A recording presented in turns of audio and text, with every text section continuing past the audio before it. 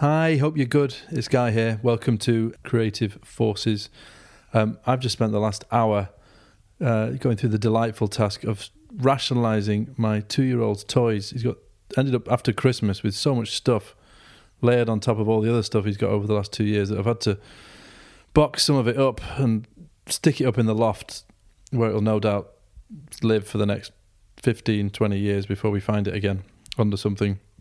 But yeah, it took me a lot longer than I thought it was going to be, but I thought it was going to do. But I've done it, so I feel good. But enough of that. On to this episode. In this episode, I speak to Portia Jones. Now, she's the creator of the travel and lifestyle blog Pip and the City. Now, Portia grew up in South Wales and always had a passion for travel, as you'll find out.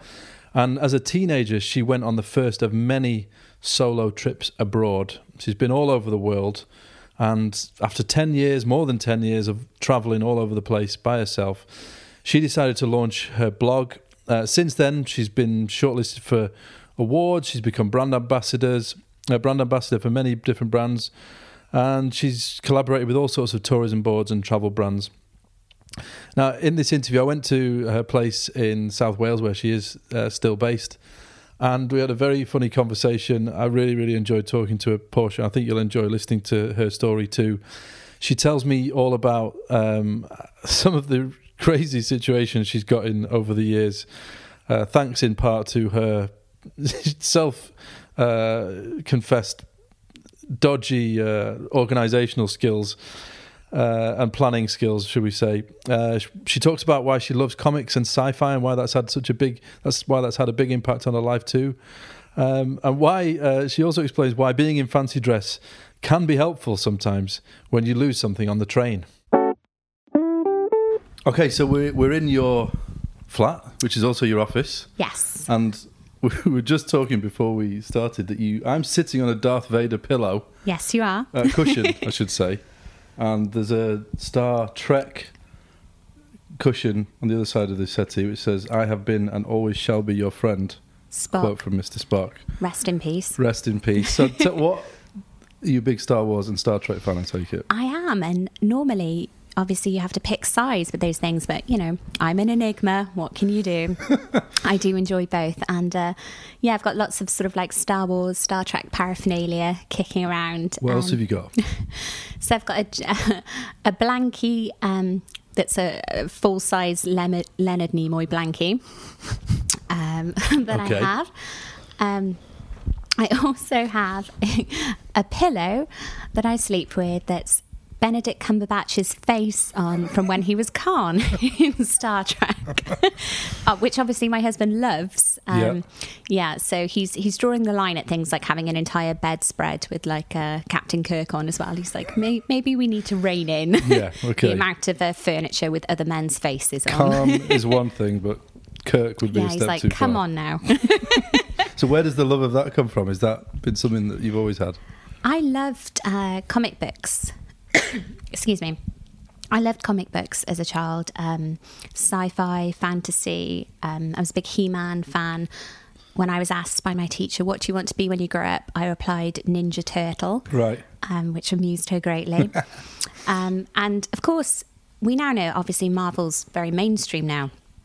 And you can see people, walking down the streets with, sort of like Captain America T-shirts, etc. on, and seatbelt covers with, Star Shield, all that kind of stuff. But back when I was young, it wasn't common, especially for a girl. So it was sort of set me apart in quite a strange way because, there I was sort of 10 years old and I loved Spider-Man comics. And I could only dream of a world where they'd be full of like Spider-Man paraphernalia you could buy or wear or have. I couldn't have imagined it. So I wasn't particularly into dolls or any sort of traditional girls' toys. I loved my He-Man figures and my Star Wars comics and my Lego and all that kind of stuff. But like I said, it's funny how, years down the line now that's really sort of socially acceptable, isn't it? Especially for females. Girls go to see Wolverine in the cinema now, don't they? Whereas I think the other kids thought I was a little bit strange. So was it just you, or did you have a couple of friends that were doing it too? Or it was just kind of me, really. Not even the kind of boys in my class were really that into comic books. I loved all that kind of fantastical kind of stuff. What did you love about it? I think it was just other worlds, really, because I was really interested in other countries as well. I have a very vivid memory of the globe in our school. And I used to love spinning it and landing my finger on somewhere and thinking, oh, I want to go there someday. So for me, I think it's all about escapism and thinking about other places, other worlds, other planets, other possibilities. And I think that's what always has and still does appeal to me, really. So they kind of represented a possibility of places you might go or things you might experience. Yeah, just a little bit fantastical, you know. Growing up in Cardiff, as lovely as it is, you know, it can be a little bit rainy, and especially, you know, the sort of 80s and 90s as well. It's not the city that we know now. There's a lot more to do, whereas, you know, when I was growing up, it wasn't anywhere near as kind of vibrant or exciting. So, yeah, I sort of read a lot and, you know, was really interested in comics and otherworldly kind of things, shall we say. Well, and obviously your love of travel has sort of developed from there. But where do you think that came from then? That sort of idea of going to different places? Like I said, I was always interested in other countries as a kid. I loved geography lessons, looking at all the flags, spinning the globe, that kind of thing. And then when I was younger, my parents took me on a holiday, and I think I was about 16 at the time or so, at a holiday camp in France. And one of the bar tenders there was a guy called Greg, and he was like, I think he was 2 or 3 years older than me, and he was just fascinating. He had like travelled around already, you know, even at such a young age, and there he was working in a bar in France, and we became really good friends. And it blew my mind that you could just do that, because obviously it's, you go to school and you get a job, and you know, that's kind of, you know, you get married, you have kids, that's what you do. And to meet someone who showed you this whole other world of possibilities was just really interesting. And then me and Greg became pen pals, and we're still friends to this day. We've actually been on trips together. Oh, really? And all that. Yeah. And where was he from then? Newcastle. Right, okay. So, yeah, he was just such an interesting guy. I mean, he's worked on, like, cruise ships, and he's, like, worked in bars in Spain. He's worked in Tunisia. He's just this crazy Geordie, frankly. And he was just fascinating to me as a younger person, because I was like, wow, you know, you could just work in a bar in France? What? And pen pals as well. I mean, that seems like an amazing concept now, doesn't it? That was all the rage, wasn't it, in the 80s? I remember pen pals, and in the 90s, you know, pen pals were everyone had one at some point through school, didn't they? Absolutely. It seems really sort of quaint now, and the thing is, it sounds kind of naive when you say, oh, you didn't realise you could work in a bar in France when you were young. And I was like, well, the thing is that the internet wasn't really around so much back then. I think it was there. Obviously, dial-up speed took forever. There weren't many websites. There was certainly no websites explaining how to work abroad, or TripAdvisor, or anything like that. I mean, travelling and working abroad and seeing the world is so much different now from when I was younger, because you can research everything. You can look at the hotel you're going to be staying in and see sort of like 360-degree views of the rooms, for example. You can do Street View on Google Maps. When I first started travelling at 18, none of those things existed. It really was a leap into the unknown back then. And before meeting Crazy Geordie then in France, what were your sort of ambitions, or what were you thinking you might do before then? Do you know what? I didn't really have really concrete ambitions, and like a lot of my other friends who seem to know exactly what they wanted to do. For example, my best friend since I was 4 years old, Charlotte, is a veterinary nurse, and that's something she wanted to do since we were 4-5 years old. Mostly because we used to rescue sort of like half-dead sparrows from my cat, who was a bit of a swine. But all I ever really wanted to do was to see other places. And I know it sounds terribly cliche, but there's no other way to describe it, really. And I just wanted to do anything that would allow me to do that. And of course, it was harder back then, because how do you research things like that? You know, there's no travel blogs or websites or YouTube channels explaining exactly how to do these things. It was just sort of apply for things, or hope for the best, or buy a plane ticket. What year was this then? What year are we talking about? Oh gosh, So I went on my first trip to Paris, my first solo trip to Paris when I was 18.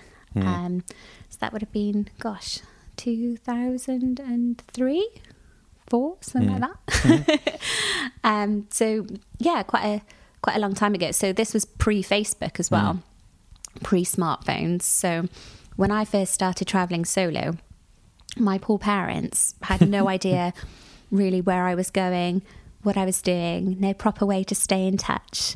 They used to have to wait for me to ring from a phone box. Yeah. They used to have to buy phone cards. You remember, you scratch off the panel on the back to reveal the numbers, all that kind of stuff. And looking back now, I think, oh my God, why did they let me do these things? Were they mad? Because of course now you can keep in touch. Skype, Facebook, WhatsApp. You know, you've got data free in most of most of Europe now, so I can phone home when I'm away. So yeah, it was a real leap of faith back then. And and it was a really, again, staying on the strangeness themes, it was a really strange thing to be doing, because of course now it's all very vogue, isn't it? Female solo travel. But again, back then, none of my friends were doing it. And everyone, I think everyone just thought I was a bit mad. Just sort of like getting a backpack and going somewhere by myself. What are you doing? Why would you go on holiday alone? Like, it just seemed like such a strange thing. Now there's, you Google, female solo travel, and Lord knows how many million hits you'd get on that. But it wasn't as much of a thing when I started doing it. So what did your mum and dad do? My dad, he's retired now, he was an engineer. And my mum looked after me and my sister, and prior to that she was in the civil service. And I was the only one really in our family that had this obsession with travel. My sister's a corporate tax manager. She's very smart. Very smart, very focused. So I'm sort of quite the opposite from her, a little bit chaotic. A little bit flighty. So I just, I'm sort of quite grateful really that they've always been so understanding of my traveling and everything, because like I said, back then it would have seemed like such a strange sort of thing. I went to work in Cornwall when I was 19 as an outdoor instructor. Right. I applied, I think it was to a newspaper ad, and then I'd applied to a few different things. I think I applied to work in a ski chalet as well. It must have been about 30 or 40 different jobs. And then I had a phone call on the landline, no less, from this guy. And he asked me a load of interview questions. And as I was being interviewed, I realised I had no idea what I was being interviewed for, because I'd applied for so many. So I was like, oh, Christ. So he's asked me this, and I was like, giving all these answers. And then at the end of the phone call, he said, you've got the job. And I was like, yay. What is it? What job? So he said, we'll send you information. So I was in the post. So I was like, oh God. So then I had this letter going, welcome to JCA, which is Junior Choice Adventure. So you had a couple of days as well of suspense of waiting to find out what it was. Don't know what I'm doing. And it was an outdoor company. So I worked in Somerset and Cornwall. And then teaching outdoor education. So they train you up in things like climbing, archery, hiking, kayaking, all that kind of stuff, and then let you loose on sort of groups of school children. So I remember doing that, and as I was sort of packing my things and loading the car, my parents were like, where are you going? I was like, I'm not really sure. Got this like postcode. They were like, what are you going to be doing? I'm like, I think it's something to do with teaching. Something to do with outdoor education. And they were just like, oh my God. So was this basically sort of after your A-levels then? Yeah. And I think they were just like, what is she doing? So I drove in my little Citroen Blue Saxo that I loved more than anything, that I'd scraped enough money together working part-time to buy myself. I was very proud of this. Yeah. And what were you doing working part-time? I did, it's quite a funny story actually. I started off in Peacocks with my best friend Charlotte. Is that the clothes shop you mean? Yeah. £2.75 an hour. Right. And my mum had talked about the importance of getting a part-time job to earn money, to learn a sense of responsibility. So there I was, I'd got my £2.75 an hour job. And I was also a member of a drama club called The Workshop, that was also a casting agency. And, and I ended up being cast to do radio voiceovers for the BBC for some children's radio dramas. Okay. And I think it was paying £45 an hour. Right. So there I was at like 15, 16, earning more then, frankly, than I do now. Coming home from school going, Mum, I've got this other job now as well. She was like, what other job? I was like, oh, the BBC. I'm going to get £45 an hour. She was like, what? So I ended up doing some BBC stuff, some extra filming work and bits and pieces. And I just saved it all up, doing my A-levels at the same time, and bought my own car. Took myself to Paris at 18 as well. So this was the trip to Paris, right? So this was the first sort of trip by yourself. So tell me about that. What made you decide to do that in the first place, and why did you go to Paris? So I've always been a little bit in love with the idea of Paris, the Eiffel Tower, the lights, all that kind of stuff. And so I booked a trip to go. And then I mentioned it to Crazy Greg. Yeah. And he was like, brilliant, I'll come too. Brilliant. So my parents had to drop me off at the airport to meet this crazy Geordie that they were entrusting their youngest daughter with. And we went to Paris for, I think, 3 or 4 days. And we just didn't have a clue. It was December. I only would have been just turned 18. Right. I believe it was -10. I was basically dressed as I am now in like just normal jeggings and like a light jacket. We had not a lot of money between us because, you know, we were young. Yeah. No clue. It was ridiculously good fun, but just looking back, I'm like, my word, how did we survive that? I've got a very vivid memory of we'd gone out and had some wines, and at the end of the evening, trying to get back to our hotel, and Greg is like, I can speak French. Can you, Greg? yes I can. And he's telling the taxi driver our hotel, and the taxi driver's, you know, turn around in French, and Greg's in French, and they're sort of shouting back and forth, like, and I'm like, why does the taxi driver not know where we are? It's not like we could get Google Maps up. Yeah. And then all of a sudden, through the sort of wine haze, it occurred to me that Greg was giving the taxi driver his address in Newcastle. Oh dear. And that seemed to be the problem. Then it transpired that Greg couldn't remember the name of our hotel.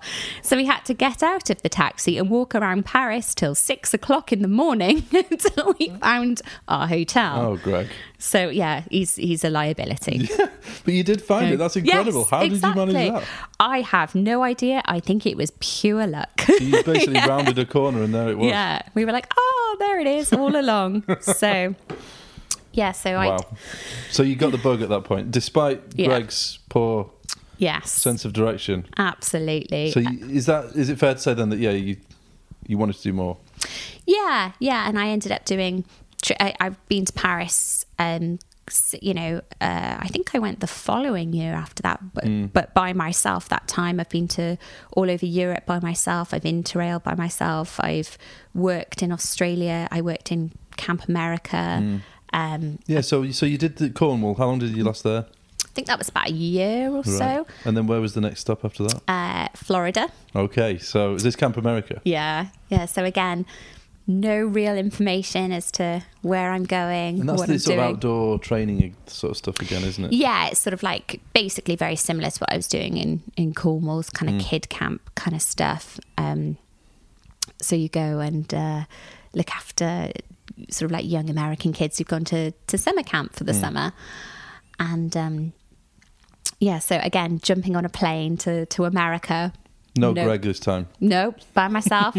And again, my poor parents, where are you going? What are you doing? Oh, it's this camp in Florida.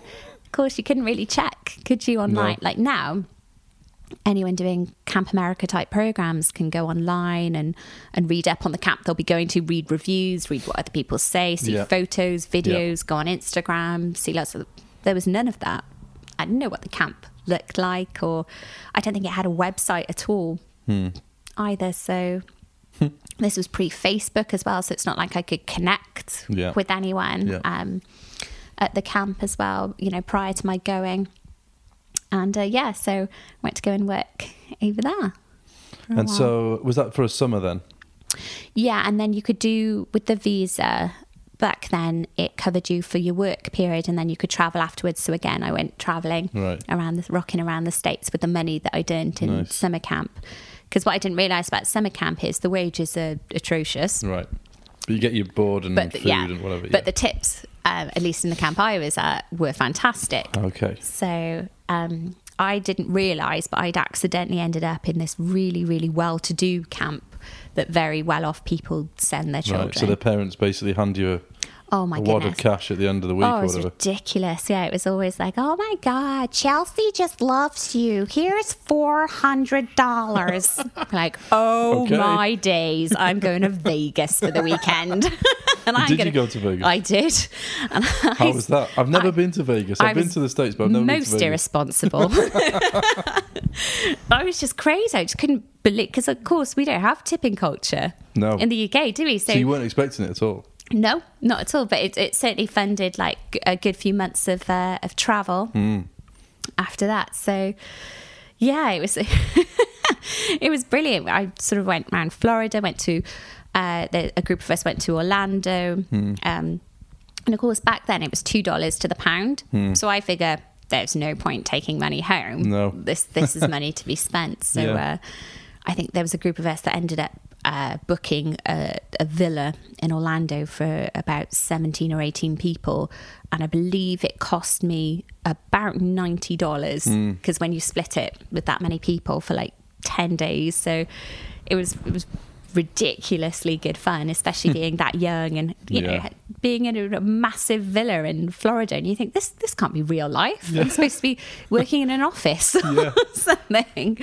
So, and were you thinking at this point that you would go home at some point and get an office job, or did you start to think, right, okay, you know, this is what I want to do now, I want to just experience these different places and work while I'm there? I think I just wanted to do whatever allowed me to travel, really. So then over the years, I've did a succession of things like youth work jobs in Bristol and in Cardiff, and a lot of them had an emphasis on European projects.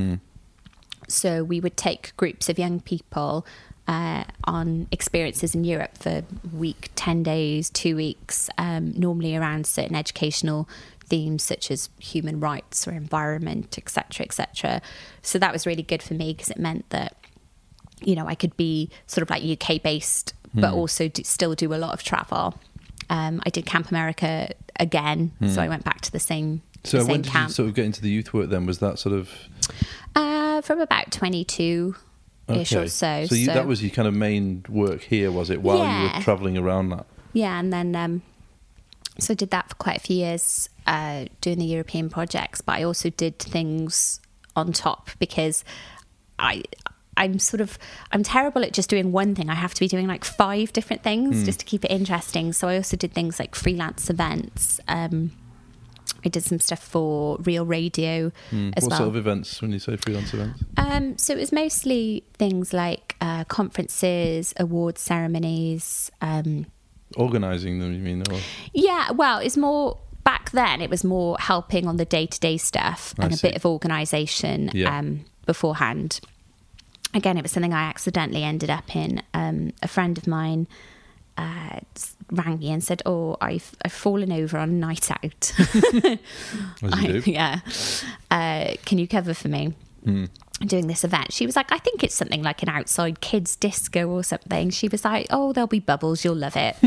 So I went and I worked the event and met the organizer, a guy called Nick, and we got on really well. And then I ended up being event staff for him on a freelance basis, and then event managing for him. So I used to run some of his events then, and I'm still friends with Nick to this day, and I still do your bits and pieces for him. Right.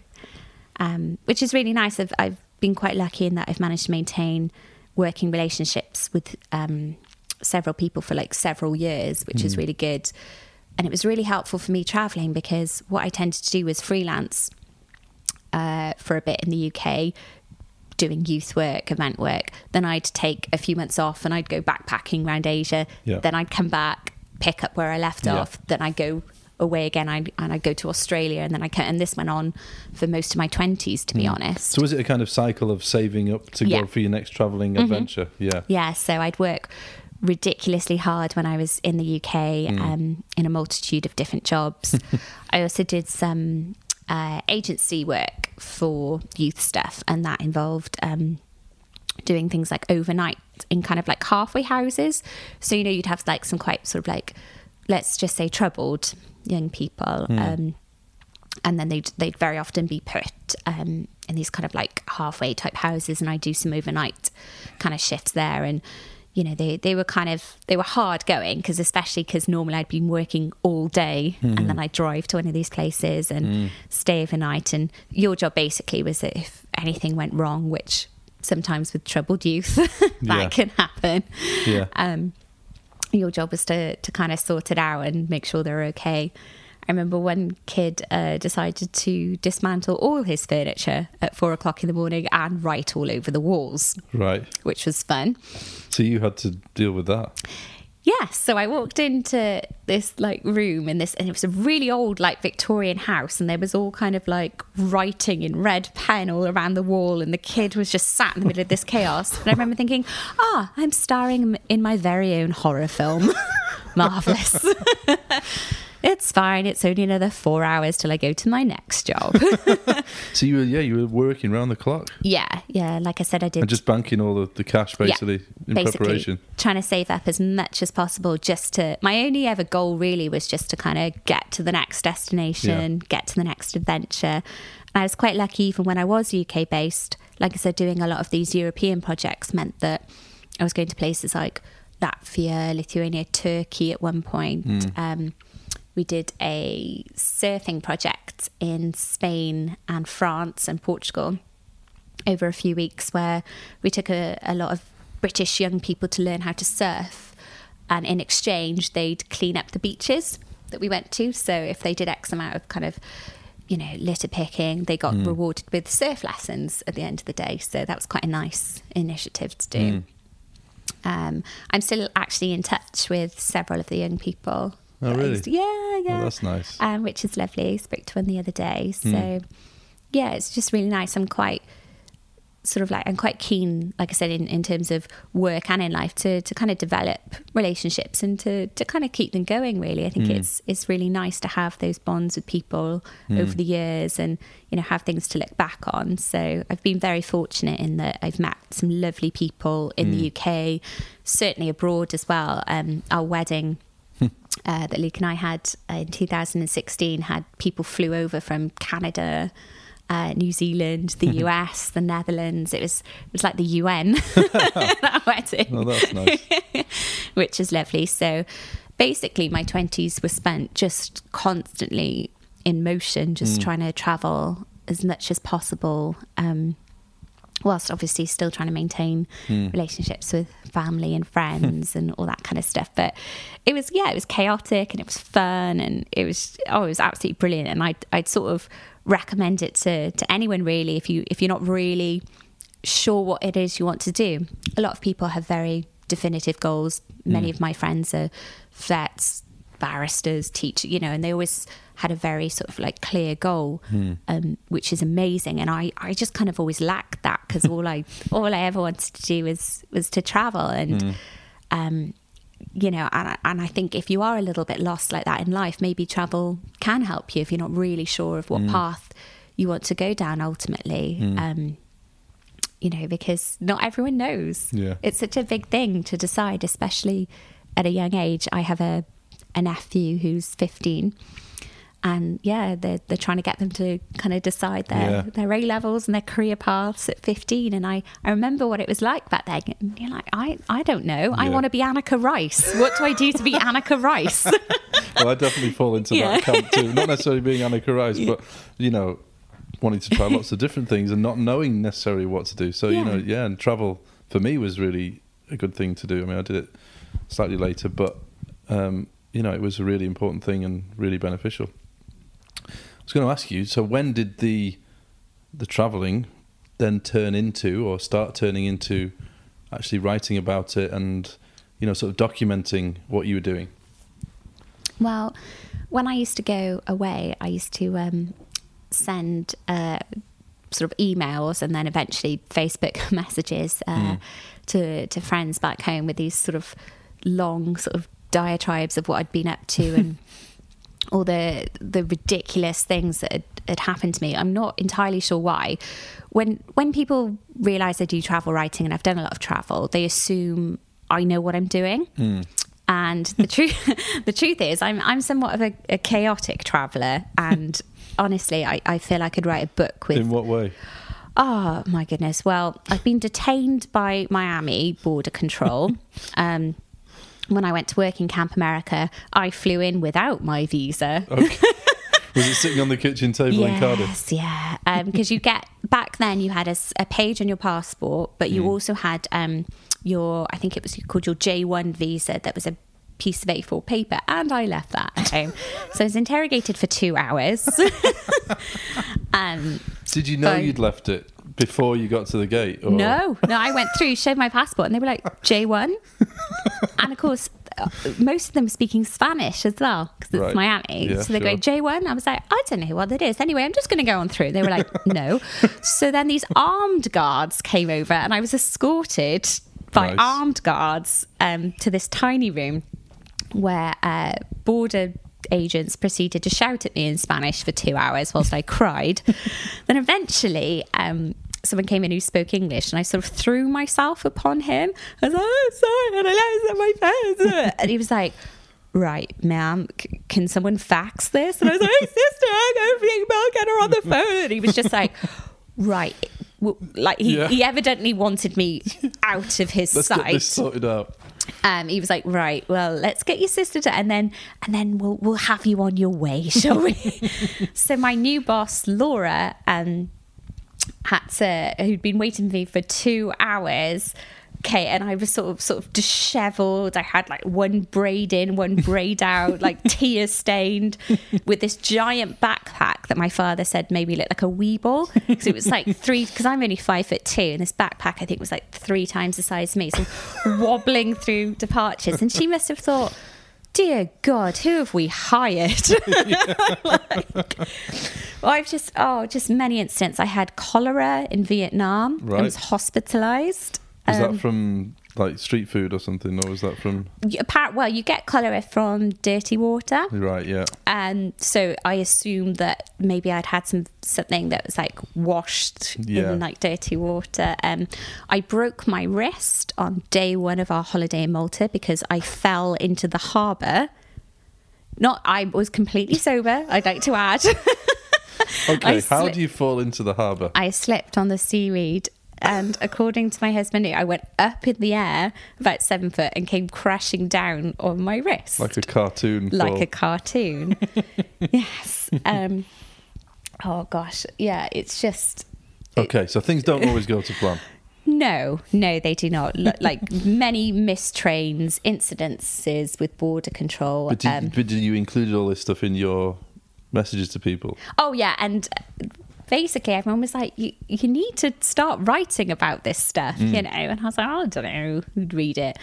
But I suppose fast forward a few years later, I'd come back to Cardiff because I'd met my now husband Luke, and I decided to stay, and mostly because he said he'd get me a hamster. Although you were telling me, sadly, the hamster's no longer with us. I know, she died of skin cancer. I didn't even know hamsters could get skin cancer. No. It was dreadfully upsetting. Rest in peace. Rest in peace, Princess Juju Beans. Where does that name come from, by the way?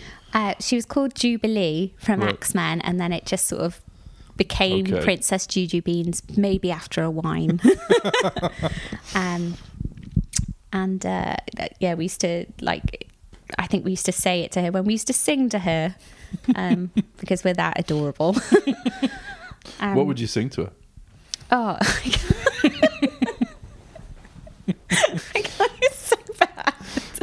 I remember we'd gone out for the evening and we'd had some drinks, and we came back, and I've got this really cringe recollection of us stood over her cage singing "Mummy and Daddy love you so much."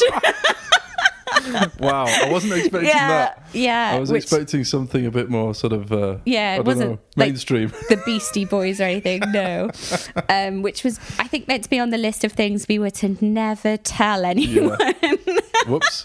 Whoops-a-daisy.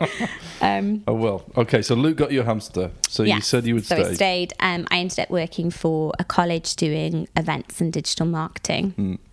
But the good thing about that was, obviously, it was nice to be a bit kind of grounded for a while. But also because it was a college, we had lots of holidays, which I would maximise. So like academic holidays, basically? Yes, and we also had time off in lieu. So if I worked, say, on an evening event, I could take the time back. Oh, okay. So I then started my own website.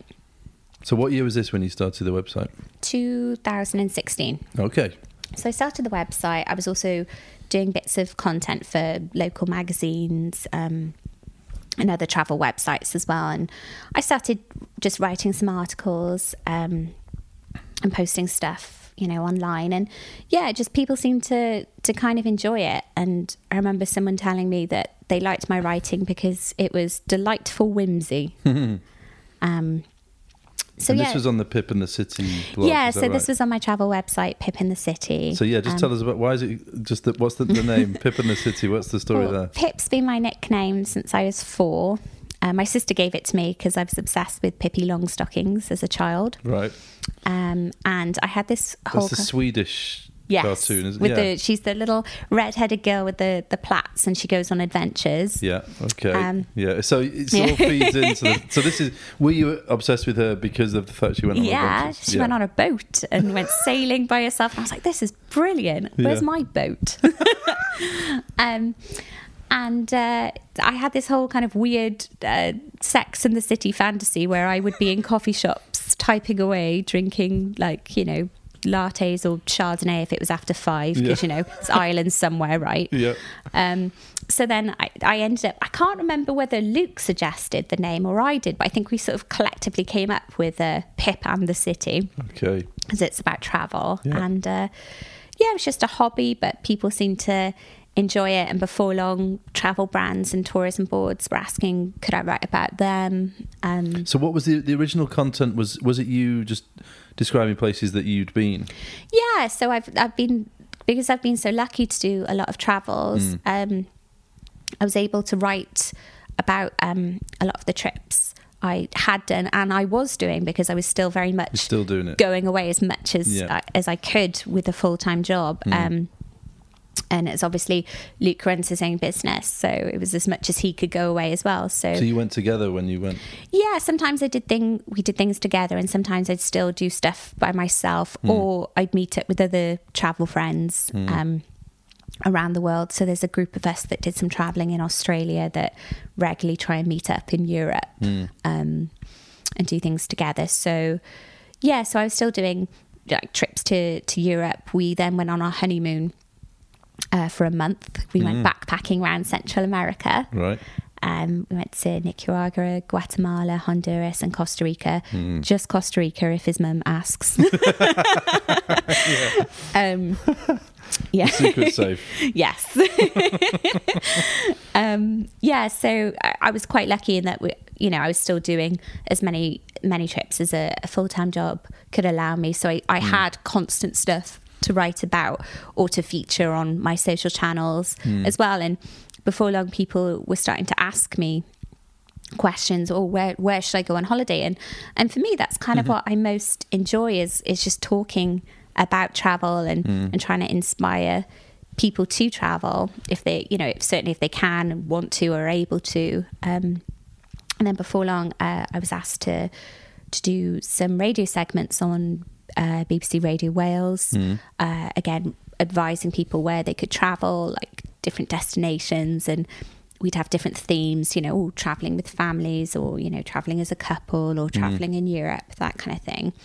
And I'm still asked regularly now if there's like a travel news story, to kind of give an opinion. Right. Yeah. I suppose the benefit of doing it this way is that I've got 15 years of travel behind me before I started the website. Yeah.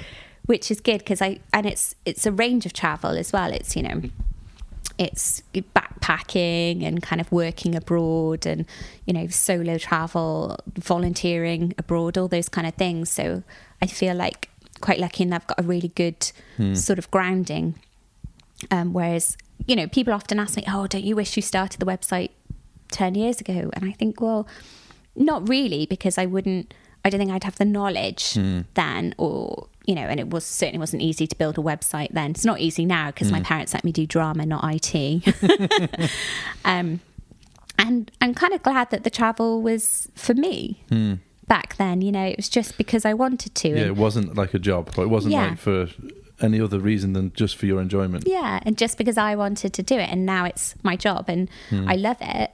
But obviously it changes the way you travel, doesn't it? Because now I have to go everywhere I go now. I think, what would my readers want to know about this destination? I have to try and take the nicest photos. I can't write down everything. So if I go somewhere, how much does it cost to get in? You know, what dishes are on, you know, sort of like local to the area, all that kind of thing. So it does change the way you travel massively. Has it changed it for the better, do you think? Or do you kind of miss the old days where you didn't have to, or not have to, but you didn't have that in your mind? Do you know what? I got into a lively discussion, which was good fun, on this very subject, because I believe the Telegraph released an article asking, was travel better 20 years ago? And I sort of feel very nostalgic about that and sort of think, well, yeah, I think it was, because it was such a leap of faith. You had no real idea, you know, of where you were going. There was no TripAdvisor, like we said, Google Maps, Facebook, and travel has changed so much in the last 20 years. And I love what I'm doing now, and, you know, I think it's one of the best jobs in the world. But I do miss the adventure sometimes and the not knowing. So I was quite lucky. January of this year, I got the train from Estonia to Russia. And of course, there's no data in Russia. Well, there is if I turn it on, but obviously I'd have to remortgage the flat. Is it really expensive, is it? Yeah, right. And Russia it was, and America recently it was. So I just tried to kind of old school it and ask directions, use maps. The phone was in the bag, at the bottom of the bag. Yeah, try and decipher. How was that then? Oh, it was exciting. Obviously. Did you have an old disposable camera as well for the pictures, or did you? No, I had my DSLR, but I tried to stay off my phone. You didn't go completely old school then? No, and it was kind of exciting and like the good old days. And you know, because when you get the train in Russia, obviously you're trying to decipher, you know, all the train times and where you're going and what you're doing. And when I got on the train, they took my passport away, and I was like, oh, okay. Don't know if this is coming back or if I just live in Russia now. Don't know what's happening. And of course, can't Google it. Is this normal? So off he goes and comes back 20 minutes later, gives me my passport. I'm like, great. Sigh of relief. I'm like, phew, lovely. And then I think a couple of hours later, we stop in the middle of nowhere and these dogs get on. I'm like, oh, dogs. Must be bring your dog to work day. These dogs get on. Right. And one of them goes straight from my backpack and literally grabs it and starts shaking it from side to side. Oh, no. So now the guards are shouting at me in Russian. I'm like, oh, God. Oh, someone slipped something in my bag. I'm going to Russian jail. Yeah. And because I like to think I'm quite a positive person, I was like, well, never mind. I'll probably lose 3 stone. And then Holly and Phil will interview me when I come out. That'll be nice. So I was like, oh, God. And they're shouting at me. And they made me unpack everything in the middle of the train corridor. No. And at the bottom was like a custard cream. And I thought, well, that's not a very well-trained dog, is it? Specifically there for custard creams. And again, I can't check. Is this, you know, what would happen to me? What's going on? Because again, my phone's in the bottom of that bag, switched off. I was like, oh my days. Oh no. So yeah, that was interesting. And then obviously I arrived in St. Petersburg and I had to just walk to my accommodation as best as I could because again, I couldn't really use the data or anything. So yeah, it was kind of nice to get back to that old school. Was it a nicer experience to do it without the phone? Because I find basically I'm addicted to my phone and I hate it. We all I want to get rid of it, but I find it very, very difficult to do it, and I think I almost need it to be forced upon me that I can't use it. Yeah, and I was thinking actually after that trip, and I've been thinking a while of maybe doing a whole trip and indeed article around kind of old school travel. So maybe leaving my phone at home, so I'm not even tempted, and getting the train to Europe, having like paper maps and all that kind, and not booking hostels online, just having to rock up like I did, when I first went interrailing, all that kind of stuff, and writing about the experience. So thinking of maybe trying to do that in 2019, because I think like a plan. I think it'd just be really kind of interesting for me to do, and an interesting experience to write about as well. When I got into this debate about whether travel was better, and this other lady was advocating, no, it's good now, because you've got TripAdvisor, and I can check what restaurants I want to go to, and I can see my hotel room and stuff. And when it came down to it, it sort of transpired that she'd only ever been traveling in the internet age. She'd never experienced travel pre-smartphones and Google Maps. And I just thought, gosh, that's the thing for younger people now. That the adventure's almost sort of taken away from them, really, because everything is in the palm of your hand in a way that it wasn't when I was younger.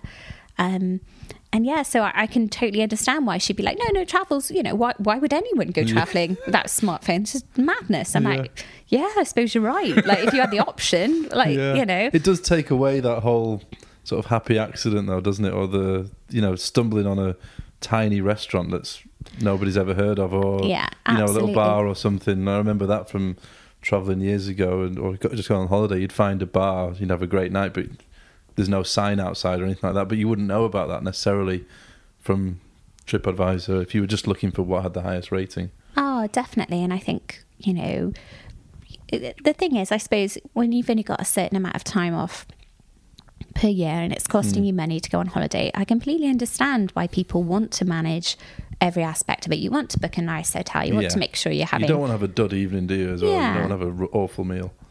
So I understand it, but like I said, I sort of yearn for that. Just turn up and you don't know really what the restaurants are like, and like you said, you can end up in kind of crazy. But I remember accidentally entering a pub quiz in Boston when I'd wandered into this bar, and I was like, I'll do a pub quiz, and this like dive bar, like it was horrendous. Like, I'm pretty sure everyone had a gun on them, and I was like, and the bartender was rather taken with the fact that I had a British accent. Especially because I've got one of those kind of very, Countess of Wessex type British accents. So he was most enthralled. So he kept giving me sort of like double drinks. And before I knew it, I remember the quizmaster saying something like, in 1929, and I stood up and went, chitty, chitty, bang, bang, before he'd even finished the question. And he just went, no, and I have not finished the question. Needless to say, I did not win that pub quiz in Boston. It was memorable, though, for the other punters. Yes, I'm sure it was. But I think that's the problem with technology and travel, is perhaps it hinders those kind of more random, fun the random element is removed, isn't it? Yeah. My favourite travel memories aren't necessarily going to the most iconic landmarks or the best restaurants. It's the silly, ridiculous moments, like when my friend Ruth turned to me on the Mekong River and went, our bamboo raft is sinking. And then followed it with, I can't swim. Brilliant. What a fantastic time to tell me, Ruth. Yes. But things like that, I mean... Yeah, so had we Googled, isn't it? Bamboo raft Mekong River, we might have had a lot of results that say, don't go on a bamboo raft on the Mekong River, you will sink. It's basically some poles tied together. I think it's both a blessing and a curse to me. It makes my job a lot easier to kind of, because sometimes I'll only be in a city for a couple of days and I have to write an article about it, so I want to try and be as efficient as possible. But for just the good old backpacking days, it was fun to just turn up and stay in random hostels. I think I stayed in $1 a night hostel I found in Cambodia, again with my friend Ruth, who asked the proprietor, "Where's the shower?" And he went, "There," and pointed to a bucket. And again, had we gone on like, you know, Hostelworld, TripAdvisor, there'd be a lot of people going, "The shower is a bucket." But I tried to reassure Ruth that we'd wash in the river, but that only seemed to make her cry more. Well, she did end up washing in the river by the sound of it. Yes. So when was there a moment then, or was there a sort of specific time when it became clear to you that you could actually turn this into a job, if you like? Yeah, because I'd started to make money from the website, and other people had started to ask me to kind of help them with their social media channels or consultancy around digital content. So I actually do a mixture of my own website, and now I help local companies with their digital content as well. So it's like I've got, again, I'm back to doing 5 different things because I can't just do one thing. So that was the thing. I was starting to get offers from people saying, "Oh, can you do some photography for me, or can you manage my Instagram, or can you you know, advise us on how to, you know, kind of create good digital content." So yeah, so I decided to kind of make the switch, which was scary because I loved my job working for the college, and my colleagues were lovely as well. But after 3.5 years, I was like, I think it's time to kind of have a new challenge. And my husband also works for himself. He runs his own business in the creative industries as well. And so it was really better for us to kind of both have flexibility as well. It's kind of nice that we kind of can plan our workload around each other, and again, maximize our time to travel and to do nice things. So, you know, we're both quite fortunate. But I think what allows us to do that is, you know, we kind of live, I suppose, quite like a modest sort of like life, really. You know, we don't live in a massive house. We don't have a fancy car. I don't have designer clothes. I never have in my life, because all my money has gone on travel, and it still does. You know, I'd much rather live where we live now, which is quite snug, and go away a lot rather than, you know, live in a huge house and sort of not be able to go anywhere. But I suppose, you know, it depends on what makes people happy. You know, some people, you know, love having super nice cars, or like, you know, really nice shoes, all that kind of stuff. I don't, mostly because I walk funny and I always wear the heels down. So yeah, I've got a really strange walk. So I always wear one side of a heel down on a shoe for some bizarre reason. Really? Yeah, it's really strange. I met my friend Hannah in New Zealand, and we're still friends now. And she was like, "Why are you walking funny?" I'm like, "I don't walk funny. I walk like gracefully, like a deer." She was like, because she did sports science, so part of her job was to kind of help athletes, I suppose, perform better. And she was doing all these weird lie down on your hips, do this, raise that. And she was like, "Oh, yeah, you've got," I think that she said something, "my hips were displaced," or something like that. And I was like, "Are they?" So yeah. Oh well. Does it happen with flip-flops as well, or is it just... Yeah, I break shoes, and yeah, it's why I can't have nice things, really. I'm far too clumsy and too much of a liability. I drop things, and it's why I don't hold babies. You don't know? No, God, no. Don't trust yourself. No, drop. Like I said, I'm a dropper and a spiller, so it's quite stressful, actually, because I have to travel with, like, you know, laptops and cameras and GoPros, and I think, oh God. Well, you're like generally clumsy. Oh yeah, I'm generally clumsy and forgetful. So right. Yeah, as we've heard with the I once left my digital SLR on a train coming back from London. I was like, oh, it was in a bag, and I'd left this separate bag on the train. I was like, oh God. So I had to phone the train company. And it's Welsh, because there's Arriva Trains Wales, and she answered, and she was like, "Oh, hello," and I was like, "Oh my God, I've left my bag on there." She was like, "Calm down, love, now we'll find it, don't you worry." I was like, okay. She said, "Oh, I'll have a look on the cameras now. What were you wearing?" I was like, oh no. Oh no. I had just been at a Star Trek convention in London. Brilliant. So I had to say, my Star Trek uniform. And she went, hold the line. Obviously to completely laugh herself stupid. Who were you dressed as? And then she picked the phone back up and went, original or next generation? What a great line. Oh, God. Who were you, Spock? No, I was actually a science officer. Okay. Oh, Generic science officer. Yes, generic science officer. What colour was that uniform? Blue, okay. I've got a few different Star Trek outfits. Yeah. But fair play, they located my camera. That's handy though, isn't it? Because Yeah. surely you were easy to spot. I was. There you go. Oh, yeah, so... So yeah, it is quite stressful now because I have to travel with electronic items. So Well, maybe the secret is to always be in a be in costume, full so that costume. you're easy to spot on the CCTV. So next time I have to ring an airline or a train, I'm the one in the Princess Leia outfit. But yeah, So poorly. do you go to conventions? Oh yeah, I've been to like Star Wars, Star Trek. I went to the Doctor Who 50th anniversary convention in London, Right. and I went as Rose. Okay. Who is the companion of Christopher Eccleston, Yeah. remember? Because I've always quite fancied myself as a low-rent Billie Piper. Okay. I went as her. I love all that kind of nerdy stuff. And when I went backpacking in Canada, my Canadian friend took me to the town of Vulcan as a surprise. Oh, wow. And they have Leonard Nimoy statue and a mini Star Trek museum. So I was just like, this is the greatest day ever. So I turned up in my uniform, which they were most surprised by at the museum. They were like, oh, aren't you from Wales? I was like, yeah. They were like, you travel around with a Star Trek uniform? I was like, yes, I do. Do you take that on every trip, your Star Trek uniform? Most trips. Do you? Wow. Oh, you know. That's an incredible detail. And again, to add to the kind of general chaotic nature, I'm not very good at packing, so I'll take like a Star Trek uniform or mini Harry Potter wand, but I'll forget to bring like socks.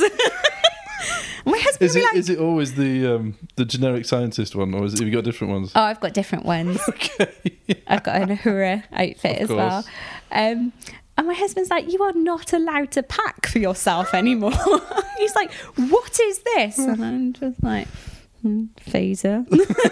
It's become a massive thing, hasn't it, though, recently? Well, in the last few years, it seems to me to have got bigger and bigger, the whole, conventions for sci-fi, particularly, and people dressing up in the costumes. Oh, absolutely. It's like massive. And they're opening whole theme parks now, aren't they? Yeah. And there's like the Harry Potter There's going to be a Star Wars one, I think, isn't there? Yeah. Yes. Oh my God, I can't I wait. take it you're going there. Oh my God, yeah. Even if we've got to sell the house.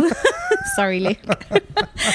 Is he just as into it as you are? Or? He's quite into science fiction. I'm not sure as much as I am, but he does. He goes along with it. Yeah, he does enjoy. He's quite a big Star Wars fan. Okay. Which is quite good to have someone to go with. But I quite like Harry Potter as well. So I've been to the Harry Potter studios in London, obviously with my Gryffindor costume. But I'm quite lucky because quite a few of the girls are into Harry Potter as well. So there's a group of us. There's nothing quite like a group of 30-year-old women going to like the Harry Potter studio tour. Do you quite enjoy though going there in costume, like on the train? Oh, it was brilliant. I was the only one in costume because my friends were like, we're not that sad. So they were all just dressed normally? Normal, and I was there as Hermione. But they used to be over the years now. They're just like, of course. Yeah. No one's even surprised. But it's interesting actually because you mentioned drama a couple of times. And does this all feed? Did you study drama then? Was that an ambition at one point? That I did drama for GCSE, and then like I said previously, I did a drama group as well, alongside called The Workshop.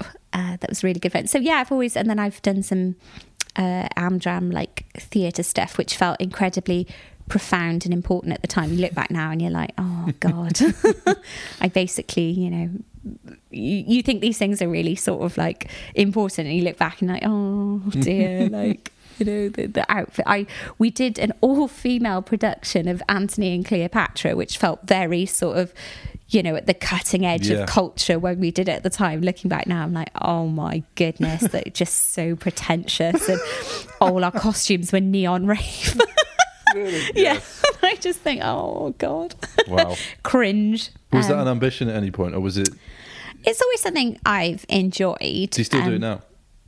No, I just don't have time now, which is unfortunate. It's something I'd love to do sort of like as a hobby again, but I'm just on the road too much. Maybe when in a few years, if I'm a bit more sort of settled down. But yeah, I love, like I said, again, for me, it's all about otherworldly and all that kind of stuff. And drama's a good way of kind of doing that kind of thing. And yeah, it's a real interest of mine, but I think I always realised that with drama, you know, I admire anyone that pursues a career in it, because it's a crazy competitive industry.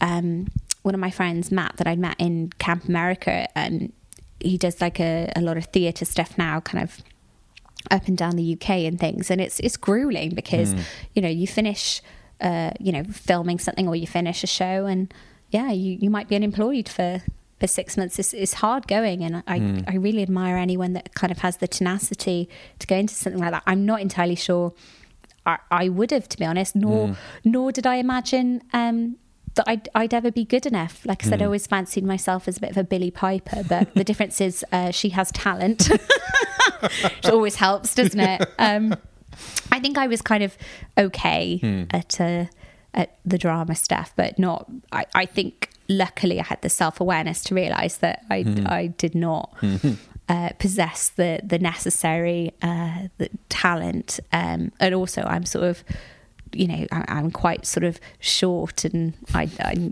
with an odd sense of humour, so I'm not entirely sure how I would have got on, to be honest. I don't think, you know, when you think of your typical actress, I don't think I particularly fit that mould. Speaking of films as well, I just realised there was a film about Pippi Longstocking, wasn't there? Yeah. The creator. Did you go and see that? Was that this year it came out, I think? No, I have, again, because I've been away so much, I haven't seen it. I've seen the original Pippi Longstocking films when I was young, but I know there was a film came out, can't use my words, a film came out about the creator, as you said. Becoming Astrid, I think it was. Yeah, called, and I haven't had the opportunity. I've actually missed loads of films recently.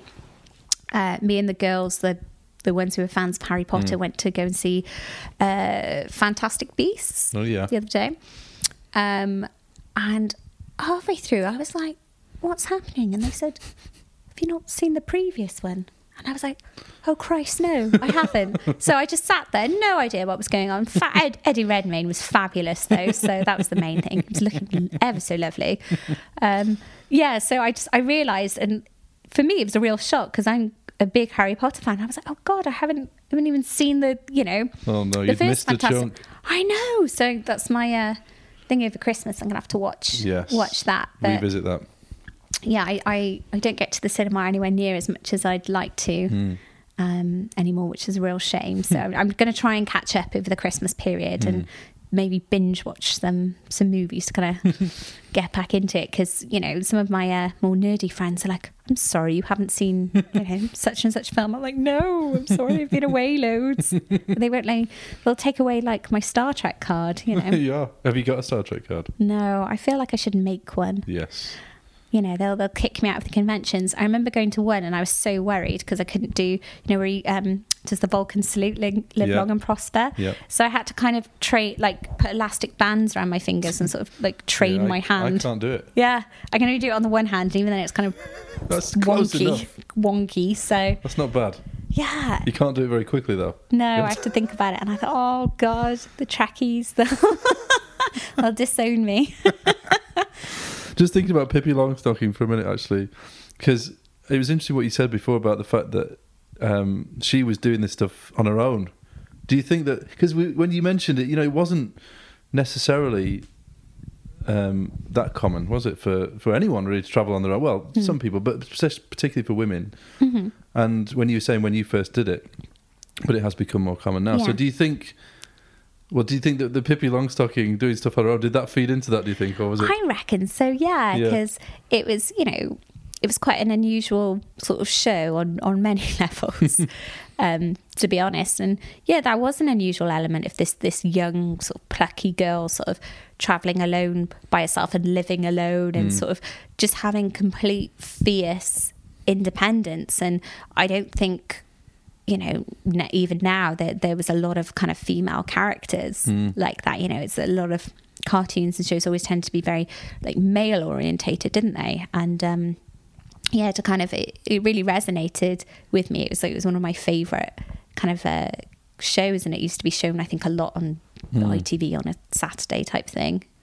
I used to watch it over and over again. And yeah, I think it really kind of resonated and really spoke to me that you could do these things alone. And I think, you know, whether I was aware of it or not, maybe that did kind of feed into it, the idea of having like, you know, solo adventures, all that kind of stuff. Because, you know, I love sort of like traveling with my husband now, but I also love still doing some solo trips and just having that total freedom and flexibility to do whatever you want, which to me I think is my favourite part of travelling.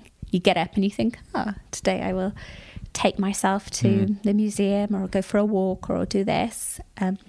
So do you not plan your trips that much when you go? You kind of tend to like to see how it goes? It depends on if it's a work trip or not. If it's just a trip for me, I'm a lot more kind of, you know, wing it kind of style of travel. Is that your preferred style? Yeah, Luke is not a wing it kind of style of travel. Needs an itinerary. Yeah, and when we went backpacking for our honeymoon, I was like, oh, it's fine, I'll take care of everything. And we flew into Guatemala City, and we were doing like a mini tour, as we thought we'd start our honeymoon with a mini tour as our kind of compromise, and then we'd have some time by ourselves exploring Central America. So flew into Guatemala City, and our tour started in Antigua, and I was like, oh, it's fine, there'll be a bus or something. There's no bus. So bear in mind, we've been traveling now for about 16 hours. Luke's kind of out like, oh, we're getting a bus. I'm like, I'm sorting everything out. And I'm like, oh no. He's going to know I'm a moron. And I don't know what I'm doing. And I've flown into Guatemala and told him everything's fine. I don't know how we're going to get to Antigua. So I had to go to the information desk, and I was like, oh, hello, ever so sorry. I'm on my honeymoon, and my husband thinks I know what I'm doing, and I don't. Please may I get a bus to... And she just kind of waved me away and like pointed towards these cars. She was like, taxi. Right. I was like, oh God. So wait, we're getting a taxi. And he's like, are those taxis? Yes. I was like, I don't know. So we got into this like man's car, gave him the address of the hotel. And I was thinking, please take us to the hotel, because if you don't know, it's just proved that, you know, my wing it style isn't perhaps necessarily always the best way of travel. So luckily we got there and it was fine. But then the accommodation we're staying in, the street that it was on decided to have a fireworks party at 3 a.m. for no. And when we asked the next day, we were like, oh, some sort of holiday celebration, and the guy just went, no, it's Tuesday. Oh, Guatemala. Yeah.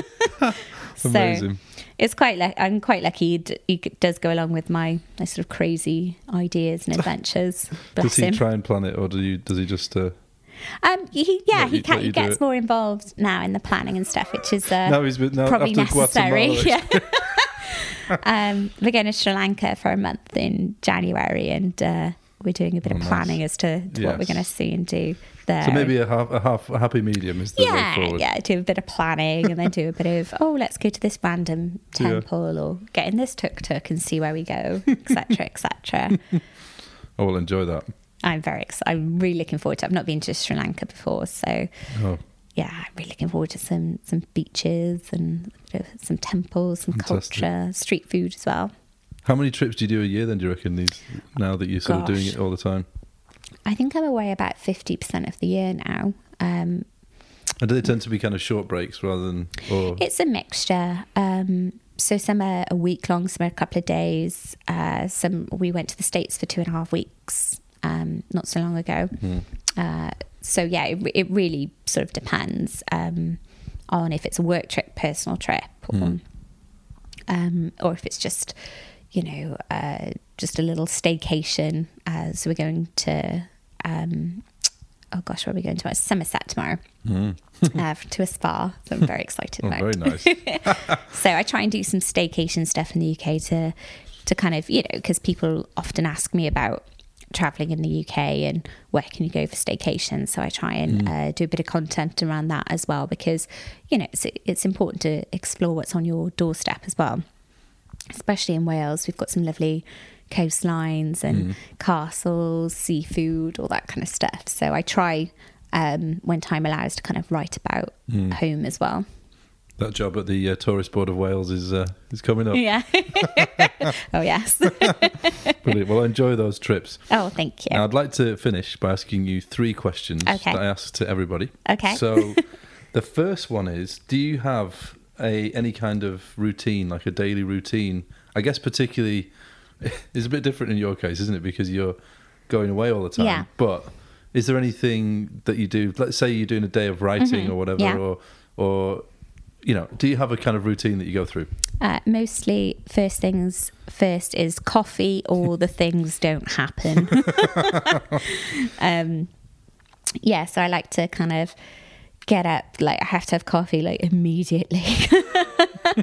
And what I'm trying to work towards is being more organised and kind of doing the thing, where you set out tasks for yourself and all. But again, I just kind of like dip in and out of different things, and it's mostly depending on deadlines. So I'll do something for 10 minutes, have another coffee, do something else for 10 minutes, go on Twitter, go on Skyscanner, remember that I've got a deadline, panic, have another coffee. And is this all on the desk there, or is this moving around to a cafe or anything like that? Or? Yeah, it depends really, because my husband's a music producer and has his own music publishing company. So if he's recording in the studio in our house, sometimes I have to leave, because there's only so many times I can listen to the same bit of music over and over again. Yeah. So sometimes I'll move to a coffee shop.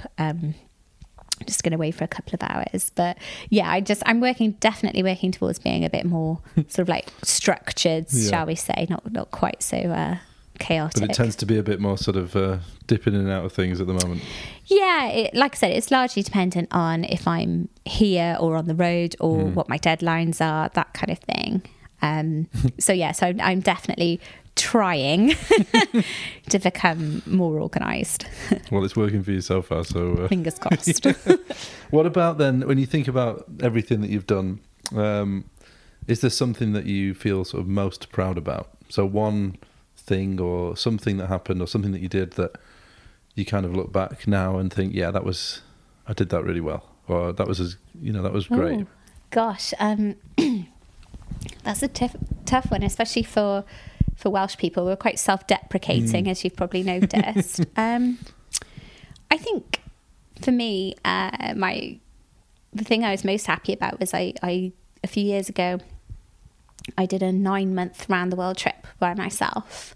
And I went to different countries, met fantastic people who I'm still friends with to this day. Many of them came to our wedding.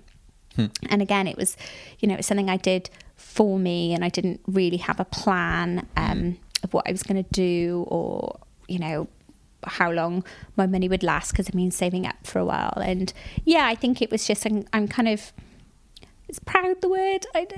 I guess maybe that I went and just had an adventure to have one, because I wanted to kind of see the world and for travel for a period of time by myself and try and live boldly, I suppose, and do something a little bit different, especially because it was at the time when a lot of my friends, looking into buying houses, they had partners, maybe had a kid, or working their way up the career ladders, and I just wanted something a bit different, and I just wasn't ready to kind of just have a structured life yet. I still wanted to kind of live a little bit differently and to kind of see a bit of the world. So that's why I embarked on a big sort of like solo trip.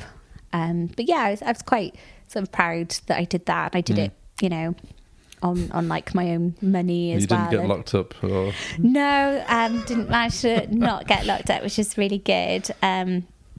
Did some cool activities as well. I went through the Australian outback. I went scuba diving. I went skydiving. I had "Sorry, Mum" written on my hands. Has she forgiven you? Just about. But yeah, it was good fun, and it was a really good. And I'm just proud of the fact that I've tried to always, have adventures, as it were, and try not to worry too much about sort of like living like conventionally and worrying too much about what other people think, I suppose.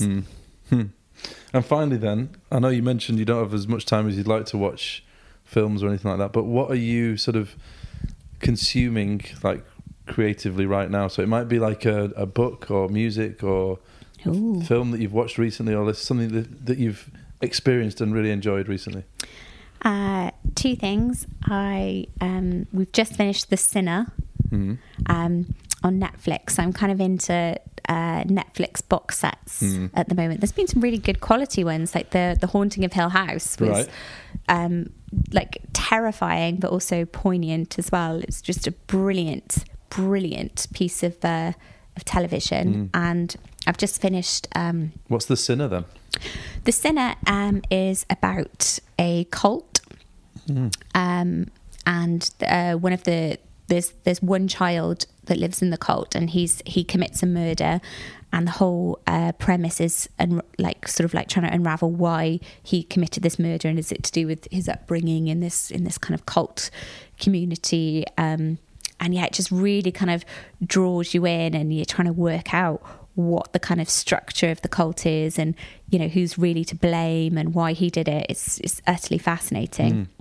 And books wise, I just finished Prisoners of Geography, which is about geopolitics and how countries' physical geography kind of affects the way that they operate kind of economically and politically as well, because I love to read, so it's a really, really interesting book. I definitely recommend people who are interested in that kind of thing, check it out. Final question, I guess. What's Greg doing now? Is it Greg? Greg. Crazy Geordie. What's he doing now? After inspiring you on this journey. I spoke to him the other day, and we're planning to meet up in Newcastle to kind of catch up. And, Is he still travelling? No, he's based in Newcastle right now. But yeah, so we're kind of planning to meet up in the new year and stuff. So yeah, and kind of hang out, because I haven't seen him in a little while. So because I've been busy on the road and stuff. So yeah, really looking forward to that. I haven't actually been to Newcastle in a couple of years. But yeah, so I'm looking forward to getting back up there and seeing, because I've got other friends up there as well, and kind of hanging out and going to all the legendary bars in Newcastle. That'll be good fun. Yeah, good stuff. Well, enjoy that. And Portia, thanks very much for talking to me. Thank you.